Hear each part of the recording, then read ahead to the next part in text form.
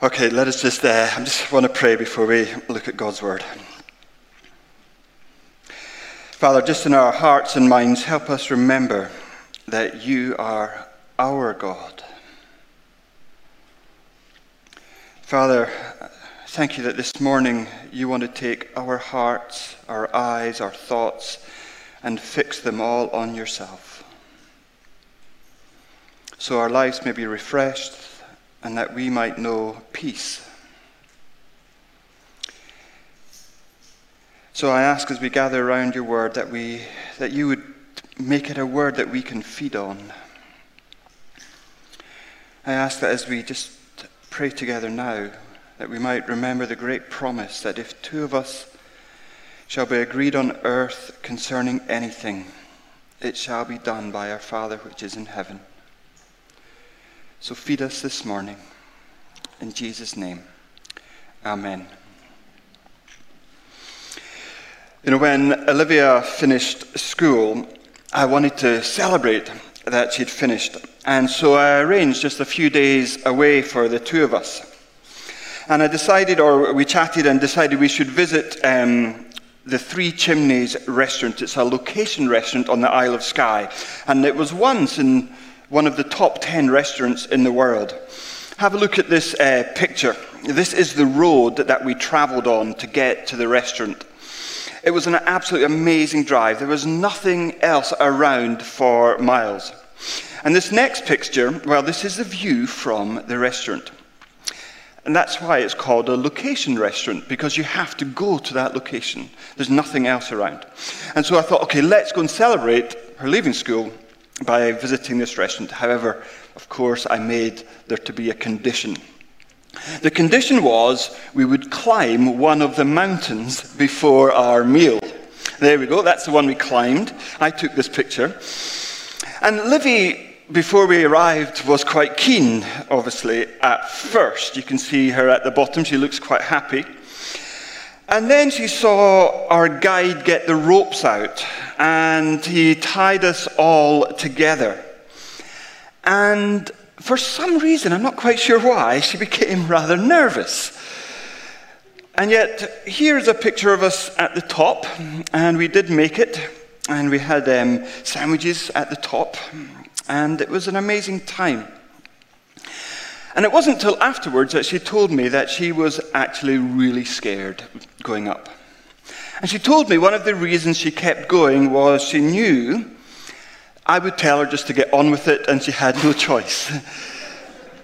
That she had to just suck it up and get on. But I was thinking about this, and I was thinking, actually, I don't know if that's the real reason. I think that's the reason she tells me. Because I was hoping that she saw this mountain, she'd never done anything like this before, and I was hoping that the reason she got up there was she trusted me.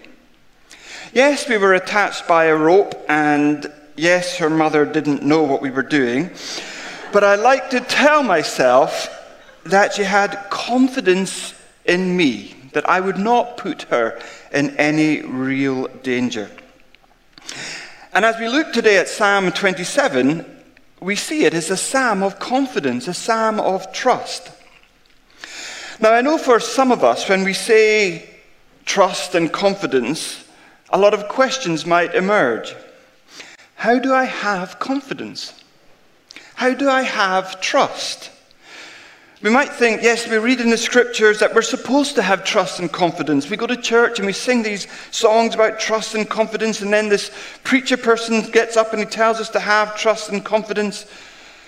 But how do we have that? And in trying to answer the question of how, I think this psalm is really useful. So let's look at Psalm 27, and the words as we look at it will come up on the screen.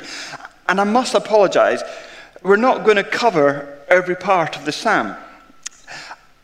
The psalm is so rich. I feel I could feast and look at this psalm for the rest of my life. And don't worry, I've got a set amount of time. But no matter what I do with it today, I'm not going to do it justice. All we're going to do is have a wee taste of the huge banquet that this psalm is. But let's start at verse 1. Good place to start, possibly. Verse 1, "The Lord is my light and my salvation. whom shall I fear? The Lord is the stronghold of my life. Of whom shall I be afraid? Now, when I read the psalm, I get stuck just there. Whom shall I fear? Of whom shall I be afraid? And it makes me go, God, we all have our fears, don't we? Our anxieties. And different people, they have different fears and different anxieties at different times. And here in Psalm 27, David is faced and struggling with his own fears. But I absolutely love how David makes such bold statements, strong declarations in verse 1. Declarations about who God is. He says, God is my light. He is my stronghold. He is my salvation. And he's making these strong declarations about God's character, about God's role in his life. But then he goes on and he has equally strong language to describe his enemies. Verses 2 and 3. When the wicked advance against me to devour me, it is my enemies and my foes who will stumble and fall. Though an army besiege me, my heart will not fear. Though war break out against me, even then will I be confident. I hope you catch that. That he's saying his enemies are evil men. That they advance against him. That they want to devour his flesh, to tear him to pieces. And that they're like an army that want to besiege him, to go to war against him. And for David, the author of this psalm, life was not easy. Actually, when you stop and think about his life was quite horrific at times. David had literal enemies with real weapons. People who were literally trying to kill him. I remember as a student, every so often, I would tune in to the TV, and on the TV would be, don't judge me, the Jerry Springer Show. And it's a kind of, if you don't know about it, you've saved yourself. It was a tasteless talk show that had guests whose family lives were completely messed up. And he would interview a guest and then introduce a new guest, and they would confront the original guests, and then they would argue, and Jerry would then bring in more guests, and some sort of fight would break out. If you haven't seen Jerry Springer, well, it's a bit like the Jeremy Kyle show, but on speed. I don't know if you've seen Jeremy Kyle either. You maybe lived such holy lives. But if these shows had been around at the time of David, I reckon David would have been on Jerry Springer. For his family life was such a train wreck. There was this one time in David's life, and it was a time of war, and David, he sends his generals off to fight, and David should have gone, but he decides he's king, so he stays back in Jerusalem. He's on the rooftop, and he sees a beautiful woman bathing, so he sends for her. And as king, he just sends for her, and she comes and he sleeps with her. The problem is, she's married. She's married to a guy called Uriah. And Uriah is one of David's generals. Uriah is off fighting David's battle. And David sleeps with Uriah's wife. He gets her pregnant. And then he goes into cover-up mode. And he sends a note and he says he wants Uriah to go where the fighting is most fierce. So Uriah is killed. What a mess he makes. We also have the death of David's son. And then another of David's sons rapes David's daughter. I can't even get my head around how messed up that family is. And then David's got this other son, Absalom, and he leads a rebellion against King David. And that rebellion gets David removed from the throne. And some people believe that this psalm, Psalm 27, is written after the battle where David reclaims his throne from his son. However, in that battle for his throne, his son has been killed. And David's heart is torn apart. Because, yes, the throne is now his again. Order in the kingdom has been reestablished. And yet, his son, by his command, has died. And it's in this space, amidst all this chaos, of all this brokenness, of all this carnage, that David says in verse 3, though an army besiege me, my heart will not fear. Though war breaks out against me, even then I will be confident. Did you get that, really? That even though his life is absolute wreck, he will be confident. And this word confidence is used again in verse 13. It says, I remain confident of this. I will see the goodness of the Lord in the land of the living. I really like the way the King James Version puts it. It says, I had fainted unless I had believed to see the goodness of the Lord in the land of the living. You see, David feels that his fears and anxieties are making him faint. He feels that his fears and anxieties and his worries are kind of knocking him off balance, that they're sweeping him off his feet. And fear does that. It makes our hearts tremble. It makes our mouths go dry. They can be so great they give us an ulcer, give us all kind of muscular pains, lead to heart attack. And despite all of this, David is saying that he is confident. And I just go, how? How can David be confident? Back to verse 1. The Lord. The Lord. You see, it's not a confidence in himself, in his ability to cope, or that he has just learned to bear with the situation. It is a confidence in the Lord. And maybe you notice again, the word Lord is in capital letters. You know, the last time I preached, I said the capital letters are used for Yahweh, for Jehovah. And they're spelling out a certain characteristic of the Lord, that he is the all-sufficient one. And he's saying, I have confidence in the unchanging one. A confidence in something that never moves, that never changes, a rock that is always the same. And he's saying, my Lord, my salvation. It's a confidence in his Lord, in his self-sufficient, self-sufficient, unchanging Lord. It's not some random, impersonal God. It's his Lord. And maybe you know what it is to be afraid of something, to be apprehensive, to be worried, to be agitated. But maybe you also know what it is just then to get alone with God, to open your Bible, and you know that just in that moment of quietness, that he is your Lord. And that's all. And as you realize that he is your Lord, immediately the whole situation takes on a new perspective, and you enter into a new dimension. You know, in the last few weeks, I've set an alarm on my phone to ring at 9 a.m., midday, 3 p.m., and 6 p.m.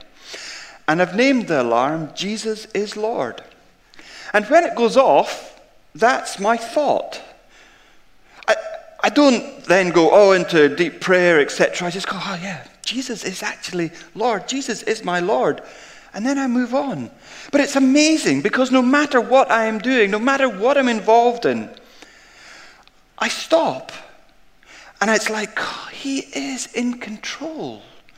Jesus is my Lord. Not just in control in a general, he is sovereign sort of way, but he's in control in an intimate, personal, loving way. Jesus is Lord at 9 a.m., at midday, at 3 p.m., at 6 p.m., and also at 9 p.m., but I'm often watching a movie and I don't necessarily want to be disturbed. But he is Lord, and it's such a good reminder. And you know, it's not as if a Bible verse is coming down from heaven. It's not as if I'm being visited by a heavenly being or I'm having some great, wonderful experience. I'm just being reminded that Jesus is Lord. I'm just simply stopping and going, Jesus is Lord. I'm entering into his presence, and my heart is made aware that he is Lord. It's that simple. That he is self-sufficient, self-existent, totally unchanging, totally sovereign, totally in control, and that he's my Lord. What a difference that makes. And yes, I've still at 9:01 got to go out. Still got to face whatever I was facing. But what a difference that makes in my life simply because Jesus is Lord. There's a confidence in the Lord. But how, Peter? How does David move from where he is from fear to confidence? Well, he tells us his secret in verse 4. He says, "One thing I ask from the Lord, this only do I seek, that I may dwell in the house of the Lord all the days of my life, to gaze on the beauty of the Lord and to seek him in his temple." And the first thing I see in verse 4 is there is a consistency in David's life. The beginning of verse 4, "One thing I ask from the Lord, one thing only do I seek." So David's got all this mess going on in his life. His family is a train wreck. His son has just been killed by his command. He's back on the throne. Life's going to move on, but he's grieved. And there's this juxtaposition that, yes, things have been reestablished as they ought to be, yet his life, his son is dead. And he says, despite this, the only thing I need, the only thing I want, the only thing I ask from you, Lord, is just one thing. One thing. You know, in preparing for today, I stumbled across an article written by a poet called Annie Dillard, and she writes this interesting little essay on life called "Living Like Weasels." And she wrote it after observing a weasel in the wild. I think there's a picture of a weasel there. They look kind of cute, maybe. And this is what she writes. "A weasel is wild. Who knows what they think? They're just obedient to instinct. They bite its prey at the neck there, either splitting the jugular vein at the throat or crunching, sorry, a bit graphic, crunching the brain at the base of the skull. And he does not let go." And I kept on reading about weasels. I got kind of sidetracked. And once, and I was reading, and it was about a nature lover, and he got bitten by a weasel. He had bitten into his hand, and he refused just to kill the weasel to make it let go. He didn't want to kill the animal. And he could not pry this tiny little animal off. So what he had to do, he walked down to a river, and he kind of ducked the weasel into the river, and dangled it there in the river until it needed to let go. It was like soaking that annoying label off the jar that you're trying to clean off. Stubborn weasel, get off. And eventually that's how it got off. It was locked in. Look at this picture that I found, and I really did check. It's not photoshopped. There's a video of it as well. The weasel has attacked this bird, and it's bitten at the back of its neck, and it won't let go. And with this picture, I was reading about a man who shot an eagle out of the sky. And when he went and he examined the eagle, he found the dry skull of a weasel fixed by its jaws to the throat of the eagle. And the belief was that the eagle had pounced on the weasel, and the weasel had turned round as its instinct and bit the eagle. And then it had taken off, and it had refused to let go, and it just stayed there until it died. And I was thinking, imagine walking out and you're seeing this eagle flying around, and it's got a kind of fur collar on of this weasel thing. Anyway, I was thinking about the way the weasel locks its jaws on what it wants and holds on for dear life. And particularly on the way that one weasel grasped the eagle's neck and would not let go. And this poet concludes her kind of article. She says, I think it would be well and proper and obedient and pure to grasp your one necessity and not let it go, to dangle from it limp wherever it takes you. Did you get that? It's quite amazing. I think it would be well and proper and obedient and pure to grasp your one necessity and not let it go, to dangle from it limp wherever it takes you. So what is your one necessity? What is the one thing, above all things, that you most desire? What is the one thing that weasel-like you grasp with all your might and you dangle from it wherever it takes you? What is that one thing, above all other things, that you most want to live for? And for David, he describes this one thing with three verbs. And verbs, I'm sure you all know, are words that describe an action. I actually had to look this up. They're a doing word. So David's one thing involves doing three things. The first one, it's still in verse 4, is the word dwell. One thing I ask of the Lord, that I may dwell in the house of the Lord. Now, what does that mean? What does it mean to dwell in the house of the Lord? Well, you might be asking, Pete, aren't we always kind of dwelling in his house, in his presence? Isn't one of the defining characteristics of God his omnipresence, that he is present everywhere? And yes, God is present, always present, and yes, we're in the entirety of God's presence all the time. And the presence of the living God is in this room, in the fullness of that presence now. What I mean by the fullness of that presence is it's not as though God has an epicenter, and as he moves away from that epicenter, he grows weaker. But rather, the presence of God is as powerful and as massive in the furthest reaches of the universe as it is in this room right here and now. That's his omnipresence. And I just think about the ramifications of that omnipresence. It's quite stunning, really. Because God is omnipresent in all his fullness of his presence, nothing ever surprises him. And God is also never panicked. I can't imagine, God being surprised and panicked by a situation. I never saw you there, or I didn't expect that. You know, he never has to kind of huddle up with the Trinity and go, what are we going to do? I never expected that to happen. He is everywhere. And for us, that means if we come into this place this morning or wherever you are, and we come and it's a difficult place or time in our life, the fact that God is omnipresent means you've not been forgotten. You've not been abandoned. Your situation does not surprise or panic him. You've not been betrayed by him.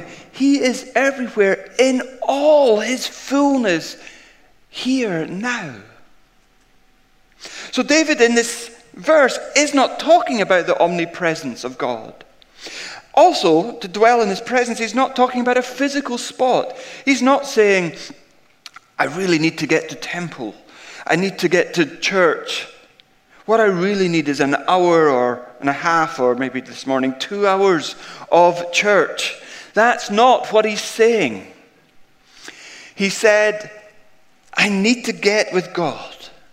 I need to get with God in a way that all of this stuff just melts away. David is not pleading for a church service. He's not pleading for an awareness of the omnipresence of God, but he's asking for help. He's saying, I need to know you intimately. The one thing I need, it's not my son back. It's not the kingdom put back together. It's you. It's you, my Lord.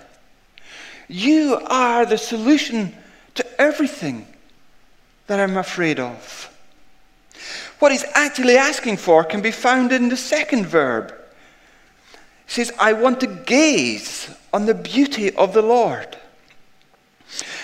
We all know what it means to gaze on something beautiful. You know, we might have encountered it in a song or a painting, a movie, or another person. We might go, God, they're beautiful. Wasn't that piece of art just beautiful? Wasn't that sunset beautiful? Wasn't that Dal beautiful? And when we see something beautiful, we kind of stop. We savor that moment. We fill our minds with it. We pause. We savor it. We taste it. We rest in it. You know, to be honest, I think this picture of our dog kind of maybe sums it up. Look, it's looking at Olivia, just gazing, and looking at the chips, just gazing. Totally captivated, total longing.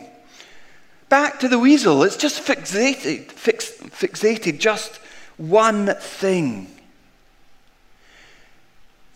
And we're gazing at it because it's all we want.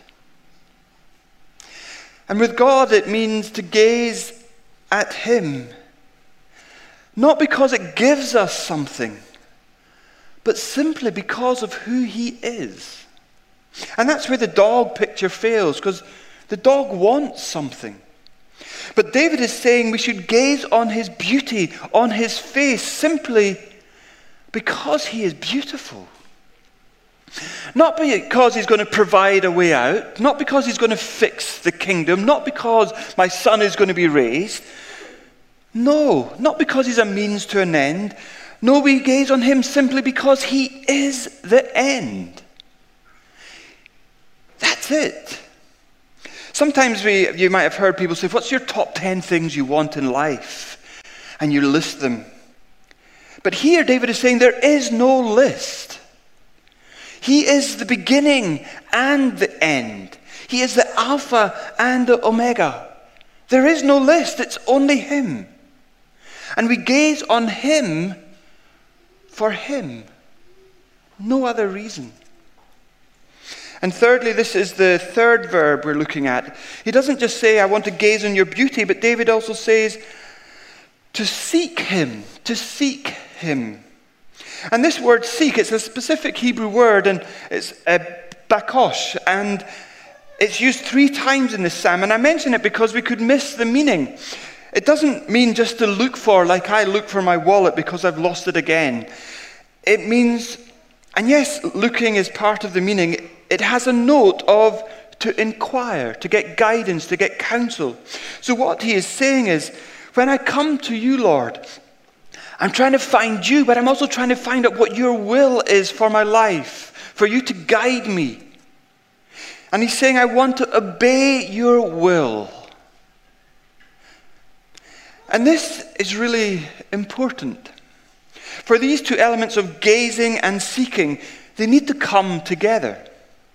For if all we do is seek to do His will, to obey Him, to find out what He teaches and obey it day in, day out, if that's all we do, without gazing on His beauty, it will all be legalism, Phariseeism, a bit like slavery.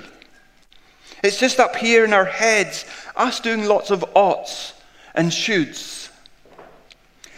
But on the other hand, if we just try to gaze on His beauty, let's just have this great experience, just raise our hands in worship, what a wonderful feeling, but we don't want to find out what His will is and obey Him. Well, that's not right either. That's just emotion. And when the emotion goes, we stop gazing because there's no foundation. And we need to have all these 3 verbs together: to dwell, to gaze, to seek. And these are the things that make up David's one thing. You see, David is saying, God, if you're my one thing, if you're the only thing I require, if you're the one thing I gaze on, if I gaze on your beauty, if I seek you, inquire of what you want, then I'm fearless. Because he's saying anything but God and his will is subject to the changeability of time and life. Anything but God and his will is vulnerable. Because nothing can take God away from you. Nothing can take that away. And so now we can be fearless. But anything else we set our heart upon can be taken away from us. When there's a threat to that thing our heart is gazing at, then we're afraid we will lose it and we go to pieces. You see, if there's one thing that's non-negotiable in your life, if that one thing you really want, that one thing you think you really need, if that one thing is God, then you're absolutely safe. There was an English missionary named Alan Gardner, and in 1851 he was on his way to South America to start a new mission. And he was shipwrecked on a very remote island, and he and his companions tried their best to stay alive until somebody came to find them, but nobody did. Finally, he died far away from everybody, far away from his loved ones, far away from his family, dying of thirst, dying of hunger, alone. And when they discovered his body, they found right next to his body was his quiet time book, his journal. And they opened it up and they saw on the very last page he had written out Psalm 34 verse 10. And this is what it says: "The young lions do not lack and suffer hunger, but they that seek the Lord shall not want any good thing." I'll say it again. The young lions do lack and suffer hunger, but they that seek the Lord shall not want any good thing. And right underneath that were penned the words, his last words: "I am overwhelmed with a sense of the goodness of God." I am overwhelmed with a sense of the goodness of God. Why wasn't he mad at his circumstances? Why wasn't he angry? Why wasn't he scared? Why wasn't he fearful? Because he had one thing. And there was nothing to be afraid of. Because he had one thing.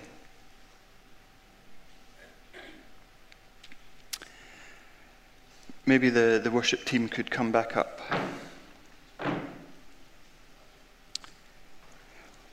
What is your one necessity in life? What is the one thing above all things that you most desire? What is the one thing that weasel-like you want to grasp with all your might? What is the one thing you're living for? St. Augustine said often, if we look at our fears and anxieties, we can tell what the one thing is. What are the things you're afraid of?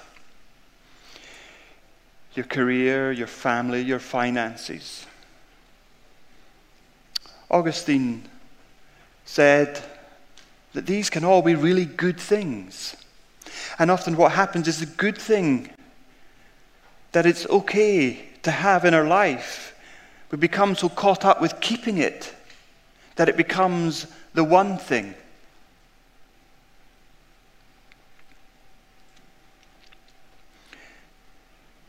But what is your one thing? For the psalmist, the one thing was the person of God. And despite all that was going on in his life, he could say, I'm not afraid. And when he was afraid, he would stop and he would say, but you are my Lord. And therefore, I can be confident in you. Because everything else was secondary. There wasn't even a list. He was the beginning and the end. He is all that mattered.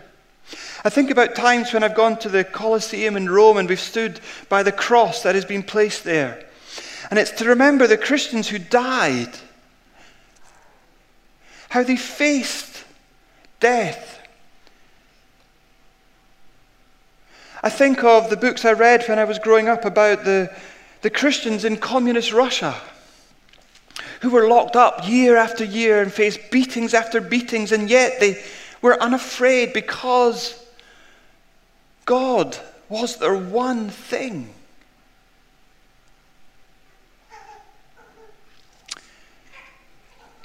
This morning, what is your one thing?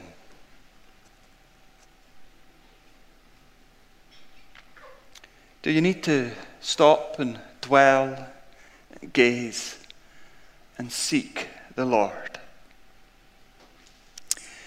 As we worship, Anna's going to lead us in some worship. And as we're not allowed to sing, take the time to listen to the words and to think about what your one thing is. Think about what your fears are and if they are actually your thing, and if you need to stop and dwell and gaze and seek.